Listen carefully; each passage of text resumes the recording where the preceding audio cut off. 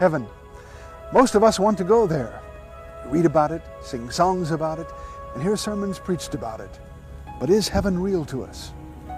In this earthbound daily existence, heaven may sometimes seem unattainable, perhaps even unimportant.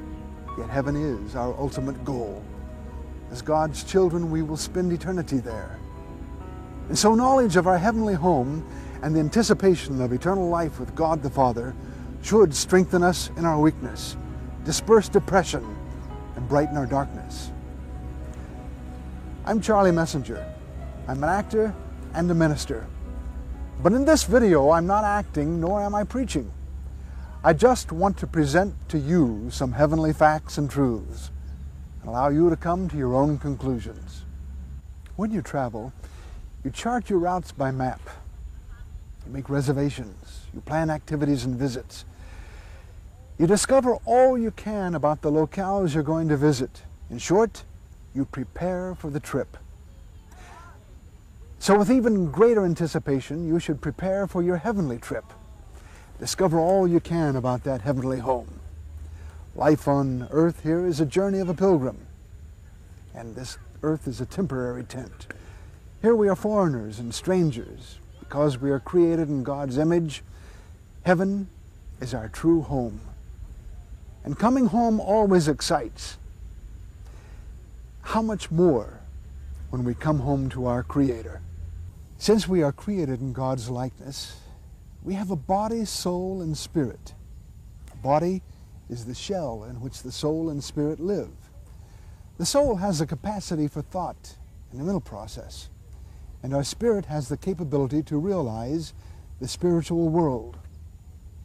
And although soul and spirit can't be seen to the physical eyes, they make up the real you and me.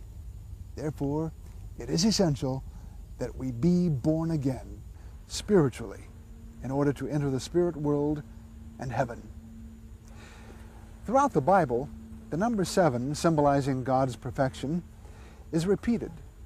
God created the heaven and the earth, and He rested on the 7th day. In Revelation, there are 7 churches, 7 lamps, 7 stars, 7 spirits, 7 seals, 7 trumpets, and so on. There are also 7 dimensions in the universe.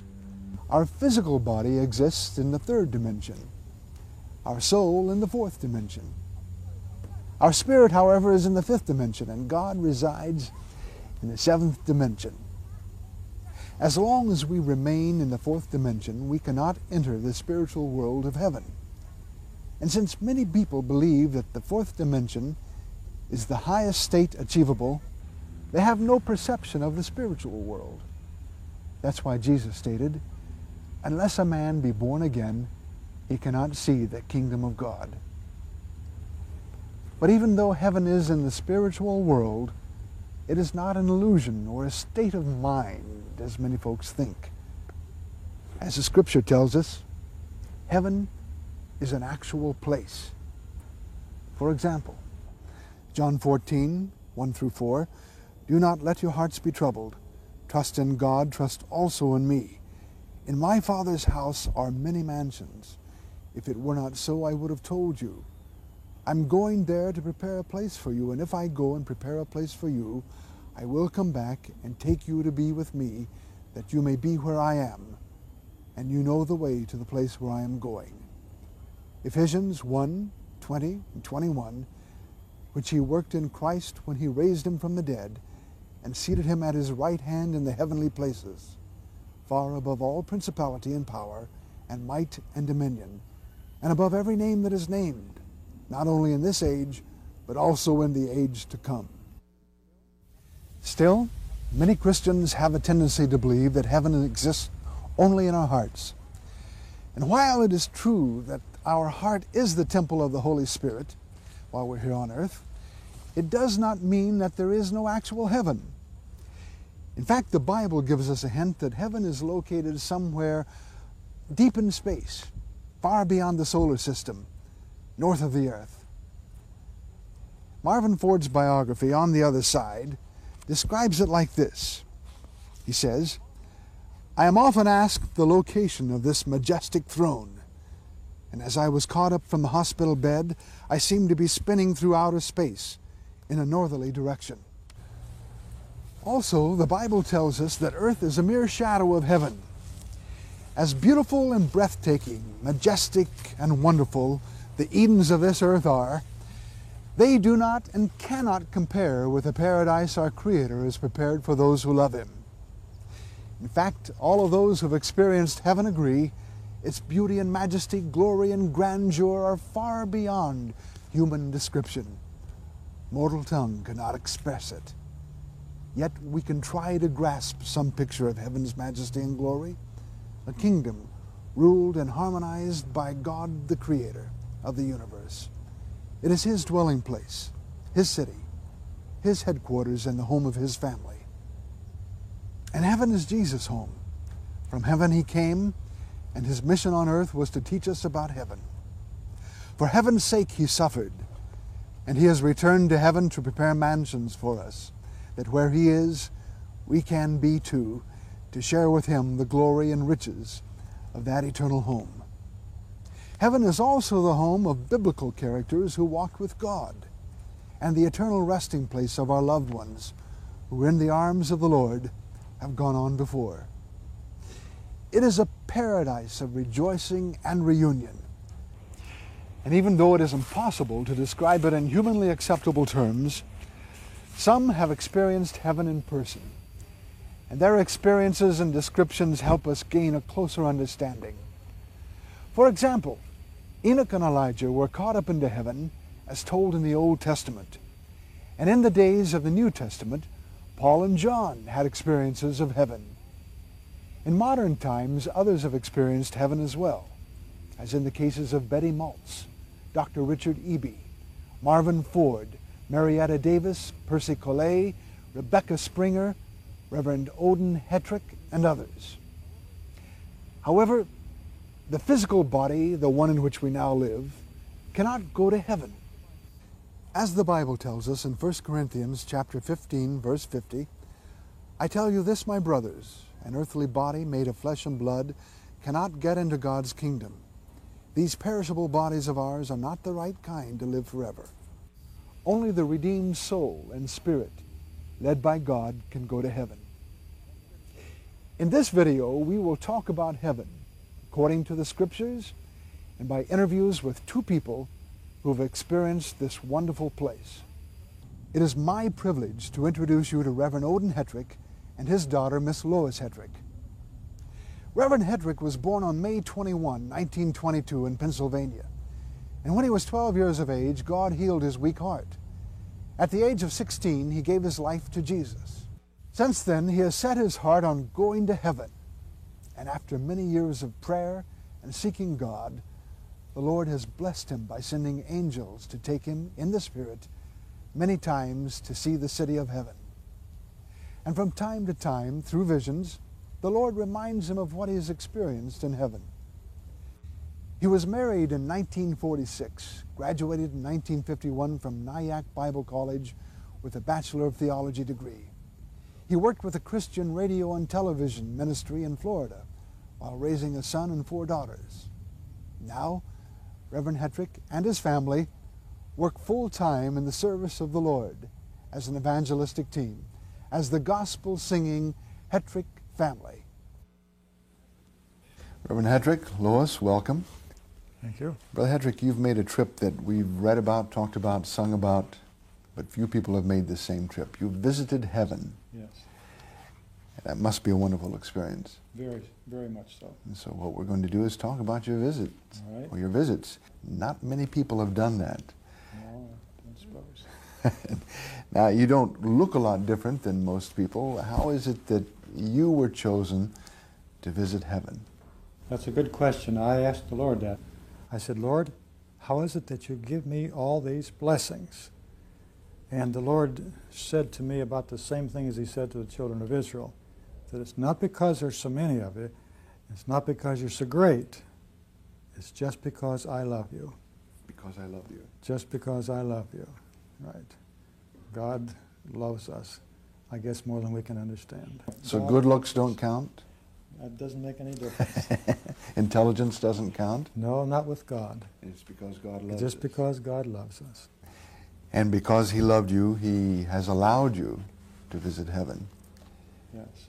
The first visit was about 1952. Yes.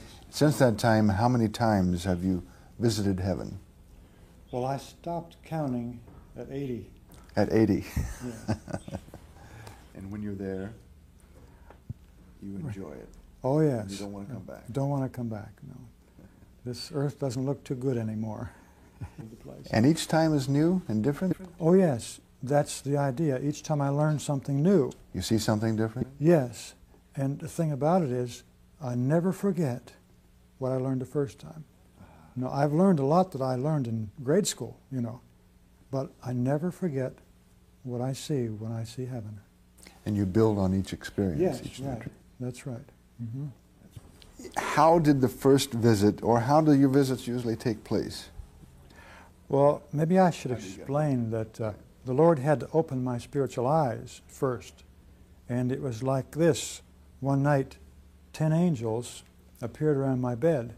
Now, when I opened my eyes, they were gone. I couldn't understand that. Then when I shut my eyes again to go to sleep, there they were, just like before. Well, later I learned that that was how the Lord opened my spiritual eyes. By having the angels appear? Yes, that I could see those angels. Mm-hmm. Well then, after seeing angels for a few months, then 3 of these angels came, and they didn't talk to me. They talked among themselves and said, let's take this fella up and show him around heaven. I can still remember what they said. Of course, I didn't feel that I was worthy to go to heaven. Mm-hmm. And I remonstrated with them. I says, now look, hold it, fellas.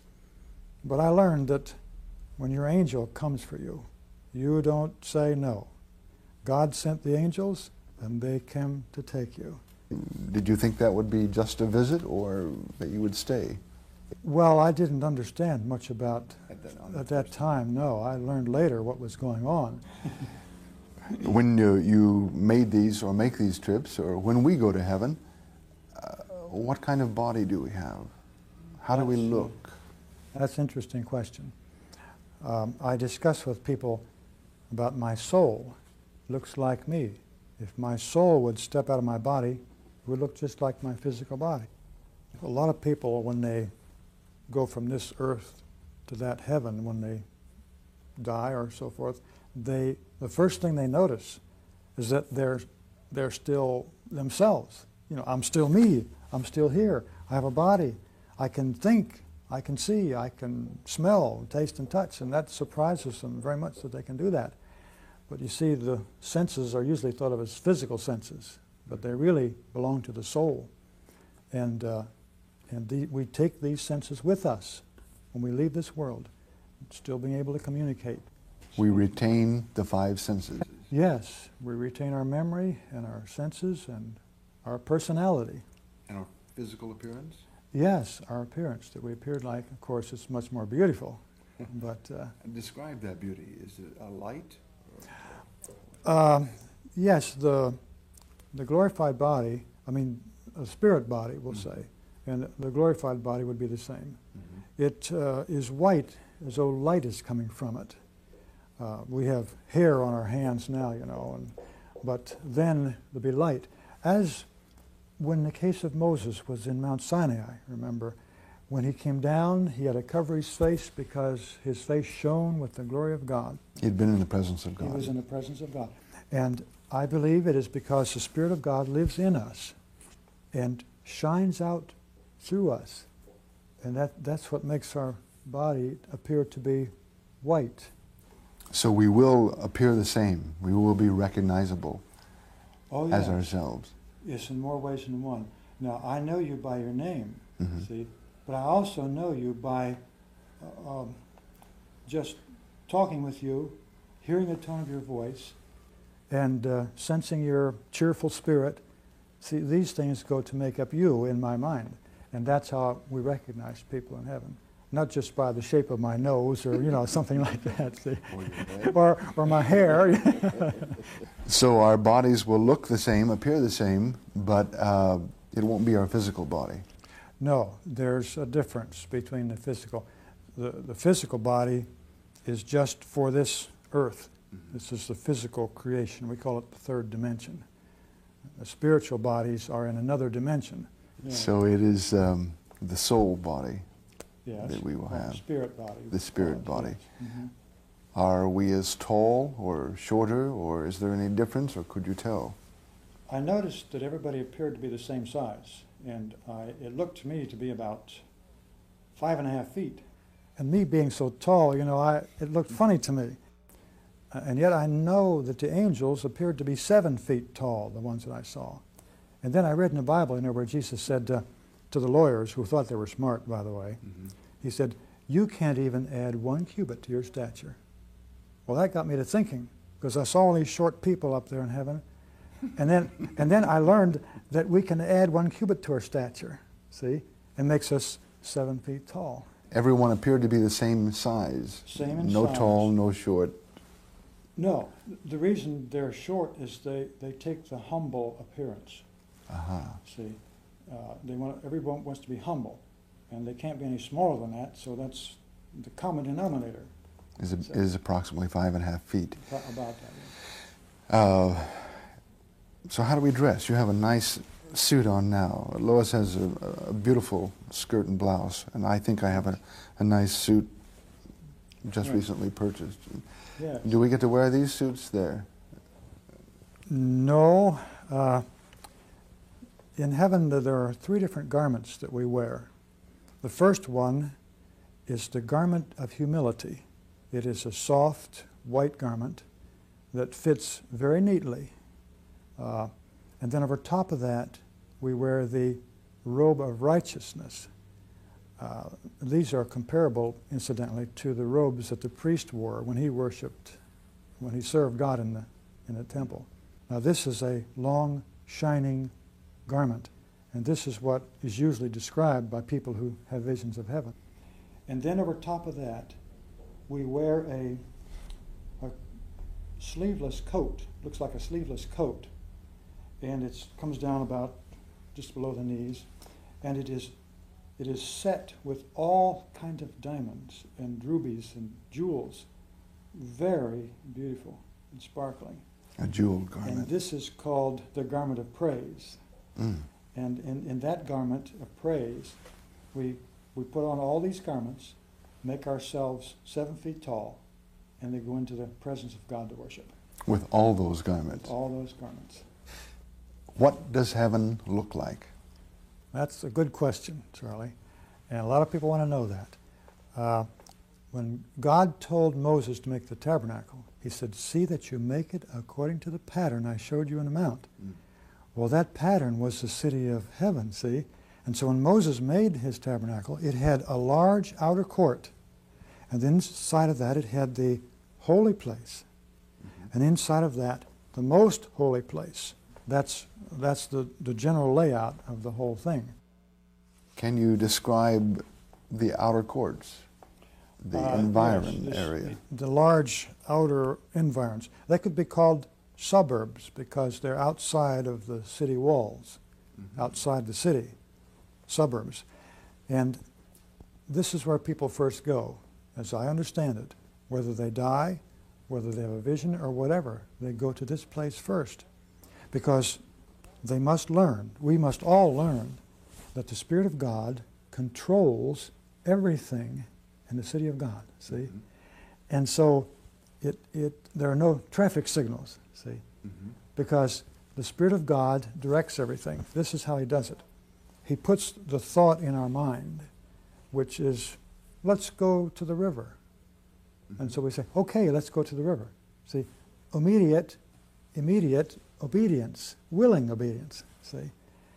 And it's as though it was our own idea sometimes. Sometimes we say, well, I'd like to do this. And it's the Spirit of God directing us because we're so yielded to the Spirit. Obey the Spirit, you hear preachers say. And that's the truth. That's where we have to learn to obey the Spirit of God. I understand that, but when we first go to heaven, when I first get there, I'm going to this outer court, the suburbs first. Yeah. What exists there? Oh, it looks very much like the earth, so that the transition, as you learn, the next lesson dare not be too heavy, too strong. And so there are trees, birds, pets, that's where the pets are, and flowers, and fellowship with the people. Mountains, lakes? Mountains, yeah, very high mountains, lakes. This is where the topography is very much like the earth. It sounds like a nice place itself. It is. Some people want to stay here, but, you know, we have to grow. We have described the suburbs of heaven. Yes. Now the heavenly city itself, the New Jerusalem, Yes. the second part Right. of this heaven, is how large? I believe that its actual size, as the Bible gives, 12,000 furlongs. Now this is just a little bit short of 1,500 miles. That's a pretty big place. 1,500 miles 15. long? Right. High and wide and deep, long, however you want to say that. A great cube of a city. Cube, right. Mm-hmm. Just like the most holy place of Moses' tabernacle, 4 square. And there are gates around the city. 12 gates, right. And the gates, the Apostle John talks about them being shut and not being open and never shut. And yet they look shut. And he calls them a pearl. So to get all these things together, you know, a pearl is white. It's you can look into a pearl, and yet you can touch the surface of it. The white isn't on the surface. That's what it looks like. You approach the gate, you see this light, and as you go towards the light, you can see into the light, and you walk right through the light into the city. You're enveloped by the gate. Right. And so the gate is never open, it's never shut. It's just you can always walk into it, because that's what John means when he says never shut, because you can walk right through this. Looks like a pearl. The wall of the city looks white too, and bright. And the gates are very high. 3 gates in each side. And as we come close to the city, we can see the 3 gates. And there seems to be decoration around the gates, different colored, not exactly like a rainbow, but somehow they're colored. If I would describe them a certain way, the next minute they'd be a different way, because things change, you know. But over the gate, there's a name. One of the 12 tribes of Israel. Their names are written over top of the gates. One name for each gate. That's right.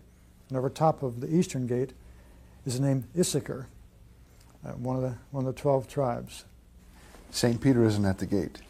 No, that idea of St. Peter allowing us in, that's not quite right. By the time we got that far, we're in. Right. They know us, and the angels call us by name. They have a record of... They have a record of our... They recognize us? Yes, recognize us. Angels know us, not just by our name, but by our character, and by the fact that we're saved by the blood of Jesus. Wonderful. And wearing this robe of righteousness. We look very much like the angels in this nice, long, white, shining garment. Oh, I might mention that inside the gate, it looks like a large hallway. You've probably been in churches with large domes and big hallway. That's sort of what it's like, because the gate is 216 feet thick. And that makes a nice long hallway. And then on the sides of the hallway are archways like a third of a circle. You know, they're not sharp like this, just like a third of a circle. And in those places are what on earth would be offices. And our records are kept. So when we greet the angel at the gate, he is there to welcome us. Is he outside the gate? No, he's inside the gate. Inside the gate. He's inside the gate. And he's at the end of the hallway, just before you step into the holy part, the holy place, that part of heaven. He's there, and he greets you. And there could be other angels there to greet those who are coming in. That's going to be our homecoming. Beautiful experience. I mean, that's what you look forward to, you know, entering the eastern gate. By the way, the reason we go in at the eastern gate is because the throne of God faces that eastern gate. Faces the eastern Right. gate. Now we've talked about, we mentioned angels. Again, you'd said the angels first took you to heaven, Yes. talked among themselves and Yes. said they were going to take you to heaven, and now we're being greeted by angels, and that's our homecoming. Yes, right. What do angels look like? Well, angels appear to be 7 feet tall. They seem to always appear to be 7 feet tall because they're sent on errands.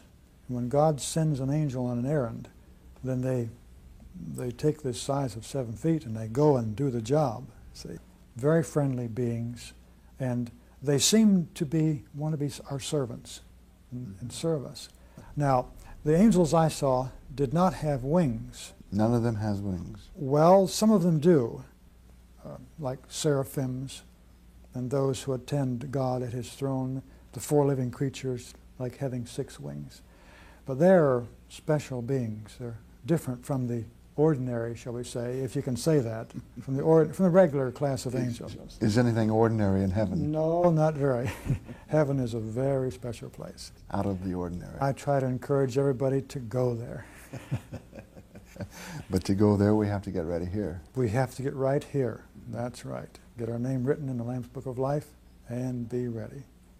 We have now entered the wonderful Eastern Gate, through the Hall of Records, Yes. had a homecoming with the angels, Right. and now what do we see? The first thing we see is the tree of life. Now, I used to think this was one tree, but it is a row of trees that contain the fruit alongside of the river of life. But first, I'd like to tell you about a piece of fruit I tasted. Yes. It looked sort of like a pear, smooth skin, you know, and it was juicy. When I took a bite out of it, I just couldn't stop the juice from running down my arm and dripping off my elbow. Juicy. You know, I thought, oh boy, I'm all stained, but it didn't. There was no stain. No stain, no. I read another lady ate the same piece of fruit, so I was pretty sure that I was right on that to confirm what I saw, you know. And now this fruit grows, as John says, different fruit every month. And when somebody takes a piece of fruit, another piece appears right away, because there are a lot of people partaking of the fruit, and this is where a lot of time is spent in heaven, partaking of the fruit. You say a different fruit every month. Do you mean it could be a pear 1 month, an apple? Yes, right, different types of fruit. And while one fruit is coming ripe, there are flowers on the tree, fragrant flowers, that are going to be the next fruit. Enoch saw this place. He said, oh, the fragrance. Really terrific, you know. So you said before we have all of our senses, smell, touch, Yes, hearing. right. You could smell the blossoms? Oh, yes. You could taste the fruit? Oh, my mouth was watering. You see it, you taste it, you Yes, smell it, touch it, right. feel it, Right. the tree of life, Yes, very delicious. and then a river of life. Yes, just beyond the tree of life then is the river of life. Now it's called the Crystal River or the River of Life, whatever you want to call it. One day my angel guide said, today we're going to step in the river. I said, oh, but I've got shoes on. And I looked at my feet, I didn't have any shoes on. So I don't really think we wear shoes in heaven. And we just like to walk around on the grass. You know? So anyway, we stepped into the river. Now, it's not cold, wet water, but it is exhilarating. You know, It's refreshing. Like refreshing. water. Perhaps as a boy you stuck your toe in the cold water in the springtime, you know, ooh. So it is very, very exhilarating. And so we walked into the river, and it got deeper and deeper until finally the surface of the river was over top of our heads, and we were still breathing. And so then I got the understanding that this is the flowing of the Spirit of God. It is a manifestation of the Spirit of God. And in heaven, when one of the first things we do inside here is to take the people into this river, and there well, let me explain it this way. On earth, you know, our sins are washed away in Jesus' blood. Our souls are made clean in Jesus' blood. But when we get to heaven, we still remember these things. Even though our sins are washed away, We remember earthly we experiences. remember that how we were on earth, And God said that these things are going to be wiped away. Well, it's bathing in the river that wipes these memories, scars we might call them, scars of sin. Even though the sin's washed away, our memory has scars of these things. And we keep washing until these scars are washed away from our memory. And then we can better enjoy heaven. As I felt when I first went, I'm not fit. But this makes us feel fit to enter into the kingdom of heaven. And talking about the Spirit of God, there are also fountains. I mean, beautiful, way up in the air and fall down, and sometimes they're caught in basins. But my daughter had an experience about this I think you'd find interesting. An experience with fountains. Yes. Lois, you've also visited heaven. Yes. And I know you could tell us a lot of things, but let's hear about your delightful fountain experience. Okay. This visit to heaven that I had was the very first one that I had. It was when I was 16. It was not hard for me to visit heaven because Dad had been telling us ever since we were young of his visits, and we were always excited to hear more about heaven. One day I was at youth camp, and after the service a lot of the young people were in the back room praying together. There were a lot of people around me praying. We were all praying out loud and nobody was paying any attention to anyone else. It was at that time that I was praying and praising the Lord, and I seemed to be able to see around me, and I was in a garden. There were tall trees, tall slender trees that the leaves went all the way down to the ground. There was no trunk that you could see. I was on green grass, and directly in front of me and falling over me was a fountain of water. The base of this fountain was clear like crystal, delicately carved, like cut glass, but you could see right through it. It was pure and clear. The water coming out of it was flowing all the way up and over me, but it did not hurt. It was soft and it was warm and yet invigorating, comforting. I stepped out of this water and turned around, and there I saw the head and shoulders of Jesus in this water, in this fountain. And Jesus stepped out of the fountain towards me also. He had his hands out like this towards me. And there were other people in the garden with me. There were six people and Jesus there together in this garden.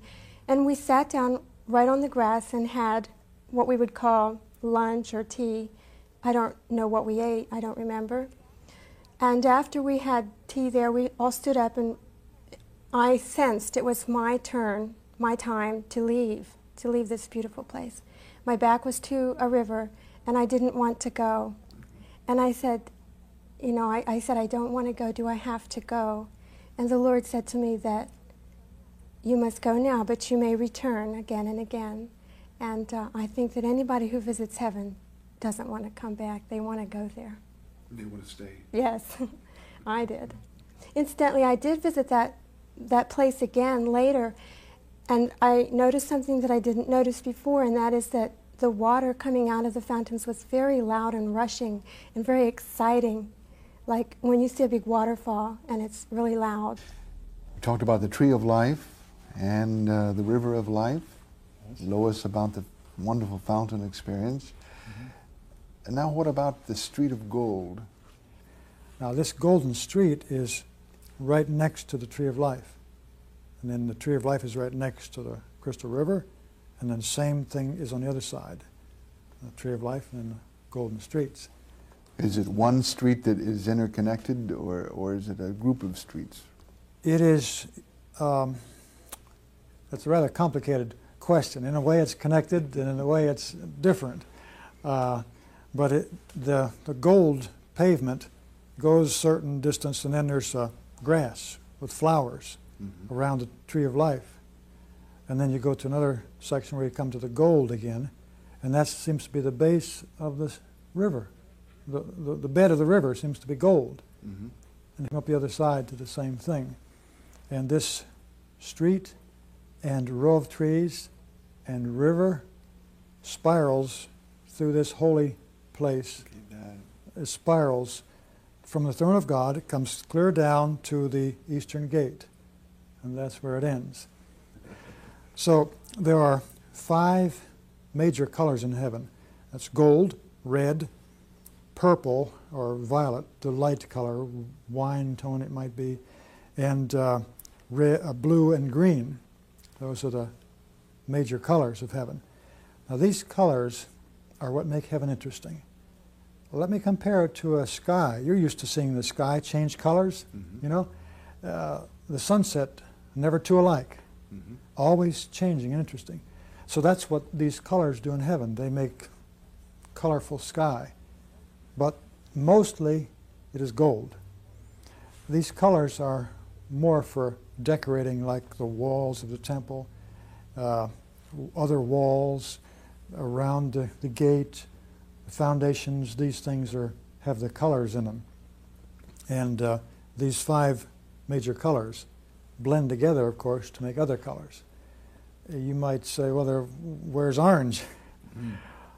I don't know, except that orange is the color of some flesh, the color of orange. Maybe why that color is omitted. But then gold is very close to that. Right, and that's the sky color. The sky color is usually that color. One time in Florida, we saw the clouds all lit up gold. And as they shone down, the leaves on the trees were gold. The ground was gold. And the way the light shone from all the angles, there were no shadows under the trees. And we were sitting in church in town. I disturbed the service by saying, look at that. I was talking to my family. I said, looks just like heaven. The preacher was trying to maintain some composure. But there are no shadows in heaven. No shadows, no. So the light source emanates from everywhere. It seems to come from everywhere, but mainly from the throne of God, which we'll be talking about a little later. I hope so. Yes. We have a river, but you didn't mention swimming. We have a street of gold, and you didn't mention walking. What is our mode of transportation? That's a good question. The river of life, people consider themselves swimming in the river, and when, as we said, they bathe in the river to wash the bad memories, it's not, we don't need a wash, but they call it bathing. And we do swim in the river, play in the river. It's a park, what it is. And Lois splashes? Splashes in the water, yeah, and just have a good time there. But transportation, now that's quite a subject. Mostly, or not mostly, I'd say, it is possible to move by the speed of thought. You have to go somewhere just like that, and you're there, see. But there's another mode, which is to move slowly. You have the sensation of movement, which in itself is delightful. You know, when you ride down a scenic road, you can look out and see the scenery, whereas traveling by thought, you wouldn't see this. Because you're there. Because, right, you're there, see. But to travel, and you see what you learn as you travel, that's delightful to learn, see. And then you just appear to be floating through space. Like we see birds flying through space, they just seem to float through space. And while we don't have any wings, we just float through space. Would that be comparable to walking on air? Yes, but people don't walk. So it's not walking? No, it's not pedestrian. It's not walking. They just move gracefully.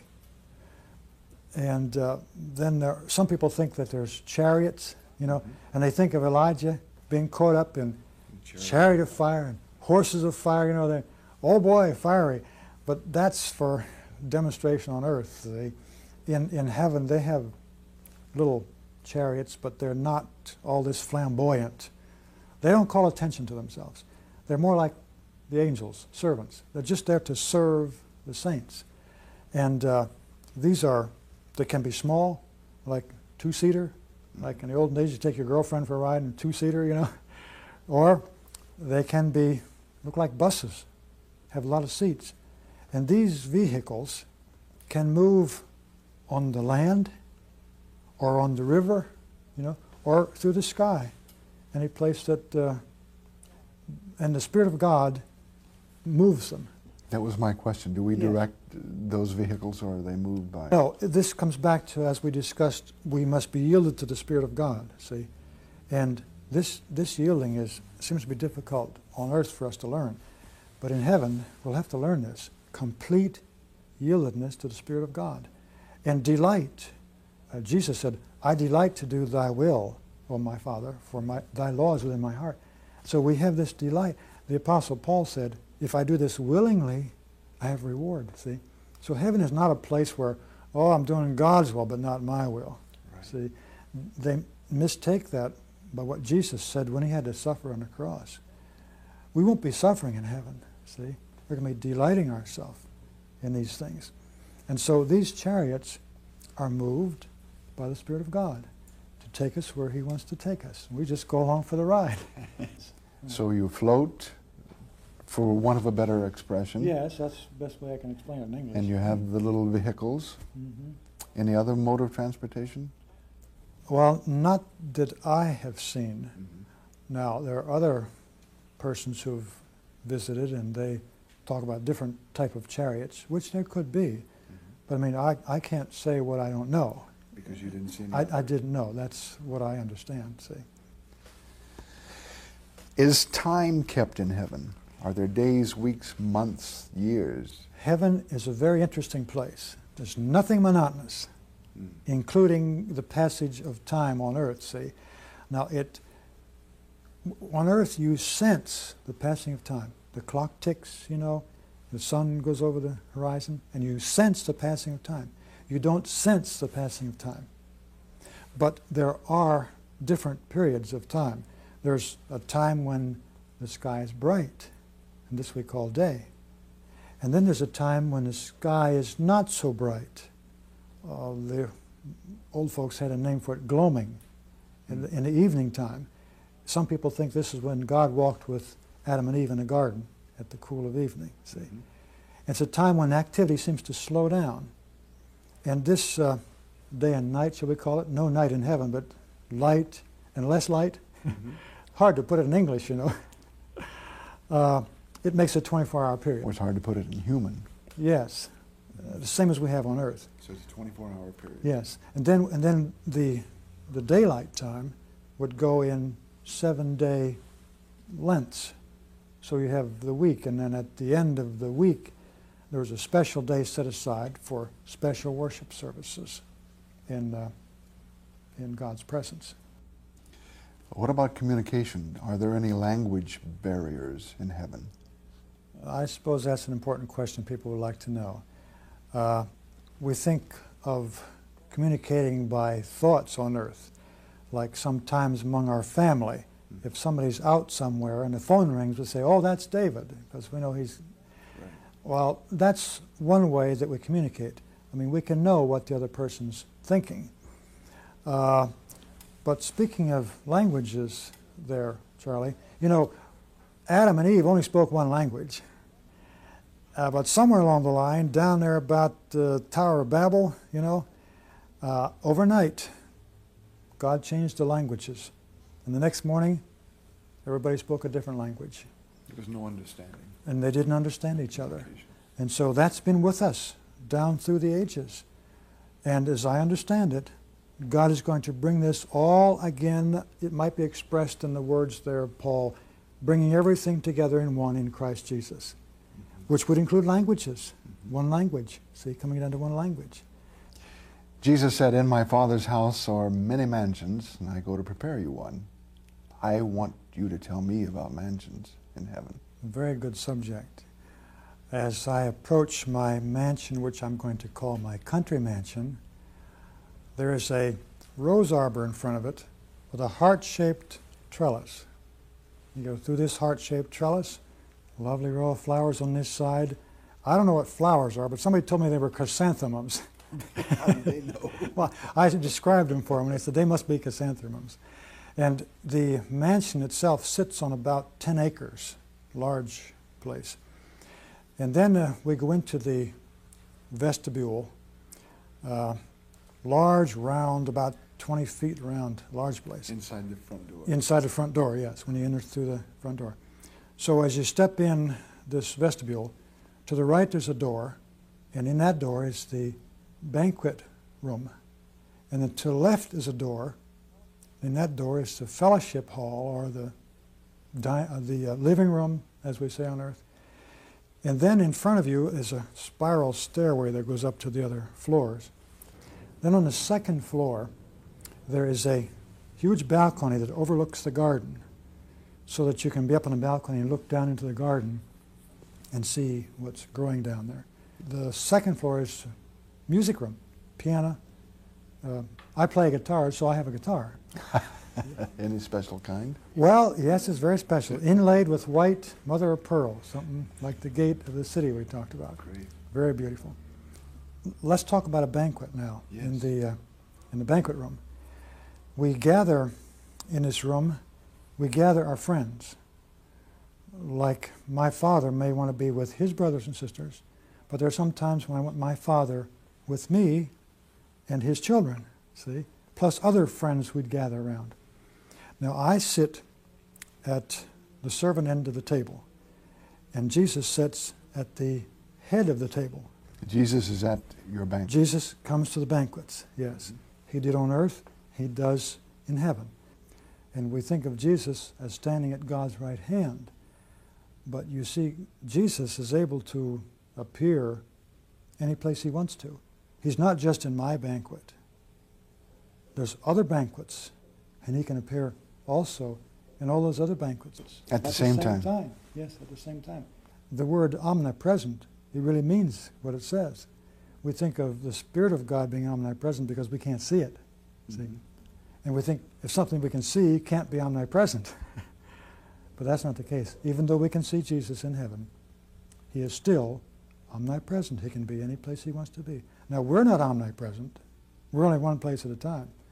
But that's not the case with Jesus. In heaven, we're in one place, but Jesus can be at your banquet, my banquet, Right. Lois's picnic, Yes. Any place. Brother Joe's party. And at the same time, standing at the right hand of God. And then the people sit around the sides.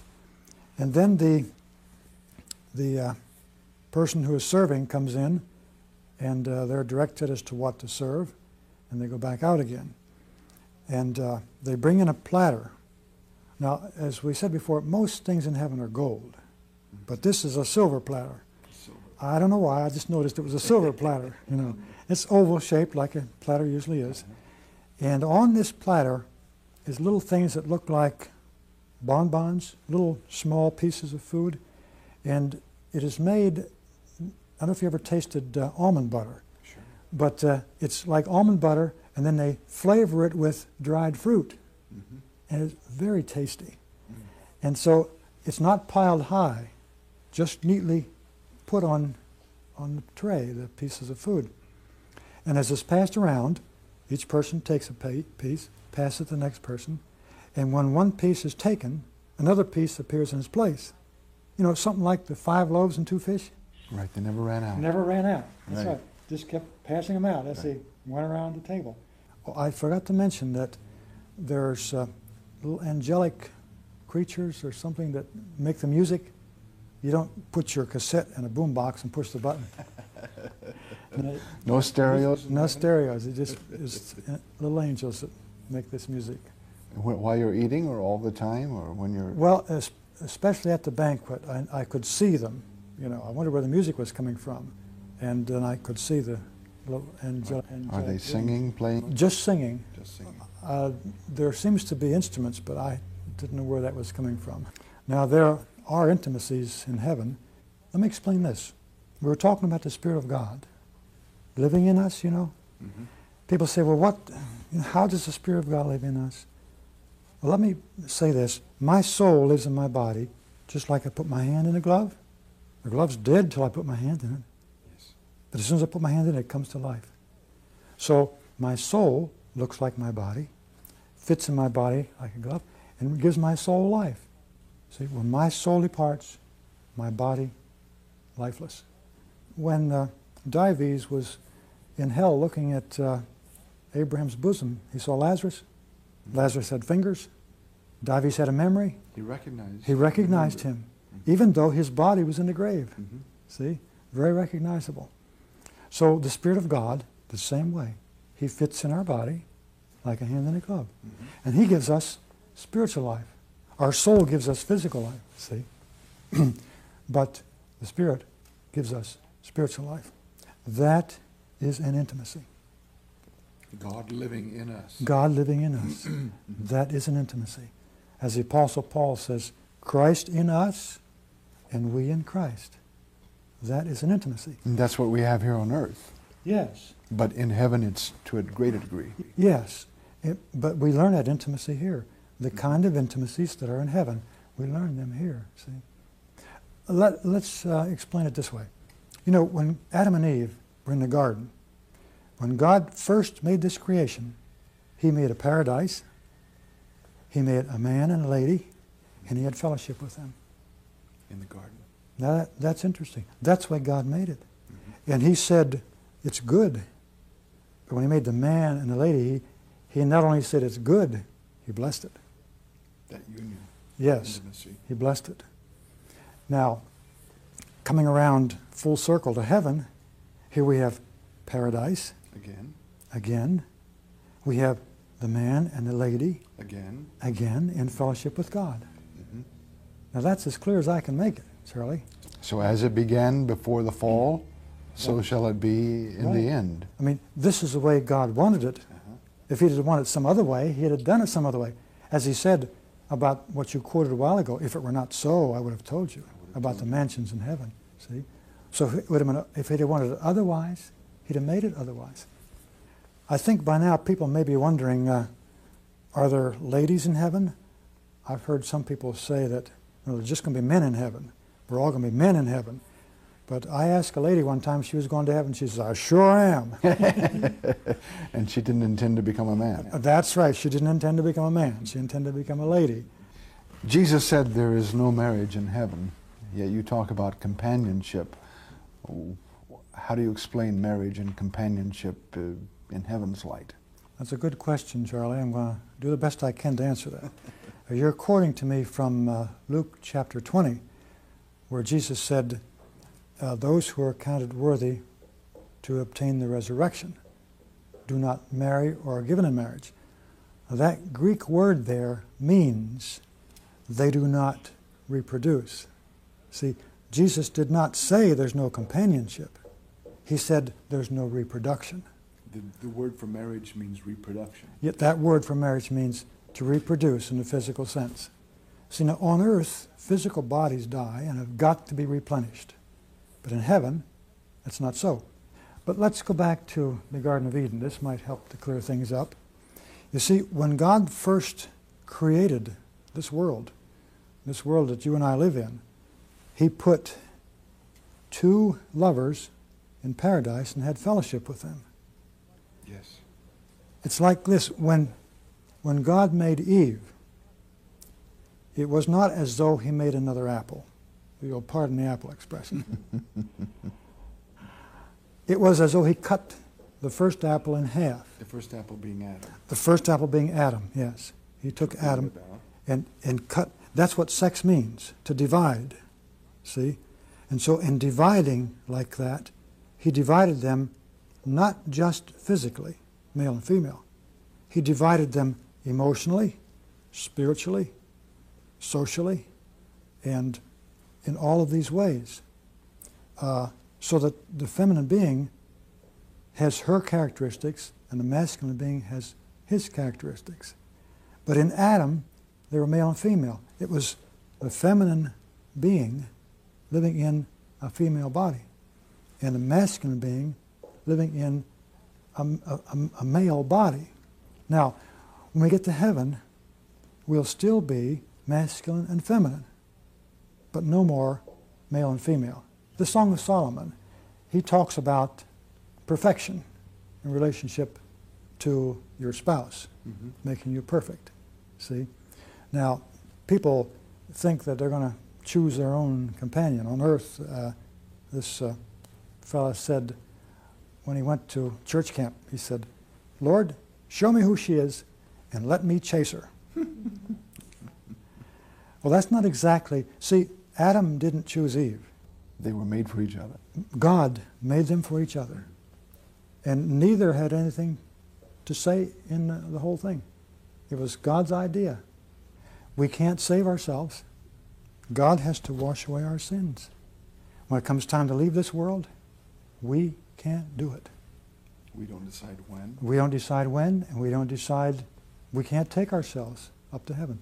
See, God has to take it. So when it comes to deciding the eternal state in our companion there in heaven, it's totally up to God. Well, I can suppose we refer to chapter 5 of Ephesians. There, Paul is talking about the husband and the wife, and he's talking about Christ and his bride, the church. And after he talks about this union a while, saying they should respect each other, and so forth, when he gets down to the end, he says, it's a great mystery. And I suppose it's going to remain a mystery till we get to heaven and find out the details. I mean, what I do know is that there is companionship in heaven. Notwithstanding the humanness of it, I'm pretty happy in my marriage here, and I believe that there are a lot of couples who are happily married. When they get to heaven, these couples, will they remain with their earth mate, or will they get different companions? No, it's very likely. There are a lot of people who are happily married, about 85%, according to my research. And it's my understanding that God's not going to break up a good thing. I mean, it's very likely that the companionship will remain, a delightful companionship will remain. But for those 15% who are unhappily married, I do have to say that God has the answers, and He's going to make it right when He gets to heaven. And also this relationship is like Christ and His bride, the church. Now that's a very sacred relationship. We don't think of Christ and His bride, the church, as being man and wife in heaven in the sense that they are on earth. But Revelation 19 does call the church the bride of Christ. Mm-hmm. Even His wife, it says. Mm-hmm. But that's not the proper meaning there. It means she's a companion. We are Jesus' companion. We have fellowship with Jesus. We have intimacies with Jesus. Let me give you another illustration. You see, in the Garden of Eden, when Eve partook of the forbidden fruit, Adam knew that if he partook, he'd die. Mm-hmm. But he was willing to partake of that forbidden fruit to be with his companion. Now you see, she's part of him. I mean, she was taken from his side. I think it was the right side. She was taken from his side as a curved rib. So she's very much a part of him. He didn't want to be separated. And he did not want to be separated from Eve. I mean, I think the love there, that we don't understand that love like he did. He just couldn't be separated. Well, it's the same way with Christ, I believe. Because, when he hung on the cross there, and that soldier pierced his side, and that is where the blood flowed out of his side. And if we understand the Scripture correctly, it's the blood of Jesus that washes our sins away and makes us part of the bride of Christ. And Jesus, I mean, when you give your blood for somebody, as he said, greater love has no man. And he laid down his life. Then he laid down his life for his friends. So Jesus did not want to be separated from us and was willing to die for us, just as Adam did not want to be separated from Eve. Right. And so fellowship here on earth with Jesus is so vital. Yes. It must be in heaven even more vital and wonderful. Mm-hmm. You've met Jesus in heaven. Oh, yes. Can you describe that meeting or those meetings? Well, let's start with the first one. The first one is good. Okay. I was praying and fasting at the time, and I really wanted to know what God wanted me to do for my life. What do you want me to do, Lord? Here I am. And then I saw Jesus, and he was tall. And of course, like Daniel, I just fell down on my face, no breath left in me. Were you frightened? No, I wasn't afraid. I was overcome, you might say, awestruck. But I wanted to do something. So I just fell out and put my arms around his ankles like this. And my head was like this to the side of his ankle. And I thought I was crying, but I don't know if I was or not. But I was really emotionally stirred up, And And then I saw a little tear come out of my right eye. I thought it was a tear, and it dropped like it was going down in a canyon. And I saw it going down, and then I heard the voice of Jesus. He said, "That's how much you love me." One drop. That really shook me up. I said, "I thought I loved you more than that, Lord." Mm-hmm. He said, "You have some things to learn about love." And that was your first meeting. Right. We don't have the right meaning of love on earth. We've got to learn God's love. And later, I don't know where that took place. I couldn't place it where it was. But were heaven or here. Right. Mm-hmm. But later, then I got to talking to Jesus in heaven about some serious things, see, about companions and companionship. And like most people, that's an interesting subject. Yes. See, God is our deepest need, but a companion is our deepest desire. Aha. See? Good description. And I wanted to know about companionship. And so the Lord showed me this very beautiful creature, a very beautiful lady, very beautiful feminine being. And he said, "What do you think about her?" I said, "Oh boy, she's really something." He said, "Would you like to have a companion like that?" And I said, "Oh boy, that would be my heart's desire." I said, "But you know, I don't have a companion. I mean, she's not my companion, see?" Mm-hmm. He said, "Now you understand how I'd like to be with my companion." Oh, that really made it plain to me. Jesus wants to be with his bride, the church. That's precious to me. Really one of the highlights of my visits to heaven. So the purpose of heaven is for us to be with Christ. Exactly right. Exactly right. I couldn't explain it better myself. To fellowship with him. To fellowship with Jesus. And right. that will meet our deepest needs. It will, yes, meet our deepest need. And when he finally gets this companionship straightened out, we understand how things are, they'll meet our deepest desire. And I always tell people, I encourage them to go to heaven.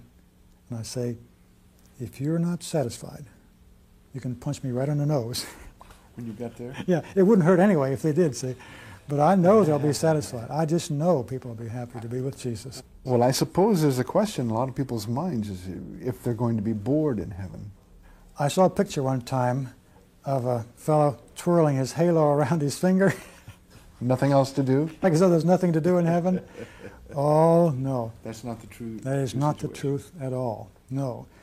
I mean, if all we did was enjoy the fellowship of our covenant companion and enjoy the presence of Jesus, if that's all we did, let me tell you, it'd be out of sight. And won't there be companionship with our loved ones who have gone on, or we meet there? Yes. Friends? Yes. In the Lord? Right. Our relatives, loved ones, and even those that we haven't met yet. When we meet them, it's going to be like an old friend. I mean, being in evangelistic work, you know that when you meet new Christians, they don't seem strange at all. No. You seem like you've known them, brothers and sisters in the Lord. Right. It's a love with which we love everybody. And it's just a love that carries you along in heaven. The Bible talks about us laying up treasures in heaven as opposed to here on earth where moth and rust do corrupt. In heaven, did you see any evidence of treasures? Yes, I did, Charlie. In my mansion one day, I went down into the basement. Now, when we think of a basement, we think of a place not desirable, but you can't tell it. It's a real nice place to be. More like a rumpus room? Yeah, family room, something, you know. So I noticed bins of jewels about 2 feet wide and about 4 feet deep. I don't know how deep they were this way, maybe 2 or 3 feet. And different colored jewels in the bins. They were separated. Diamonds, you know, sapphires. That's my favorite, sapphires. My favorite color is blue, see? I like them. I couldn't tell. And you couldn't tell, yeah. And I noticed all these bins of jewels. And so I ran over to them and I dipped into the rubies, the red ones. I said my favorite color is blue, didn't I? I dipped into the red ones first. I picked them up like this, left them dribble down through my fingers. Just look at that. My angel God was there showing me these things, you know. Yes. That's what you get. And the Bible says if you even give a cup of cold water in the name of a disciple, you get a big reward in heaven. the smallest things you do get large rewards in heaven. And you're rewarded in jewels, or that's one of the rewards? That's one of the ways you're rewarded. Girls like jewels better than fellas do, but I do like jewels. You like pretty things. But as I saw those jewels for the first time and was playing with them, my angel guide said, "Do you like those?" I said, "Oh, they're pretty." My angel guide said, "Yes, but they can't love you in return." A real lesson. I said, "Oh." But the most important thing is not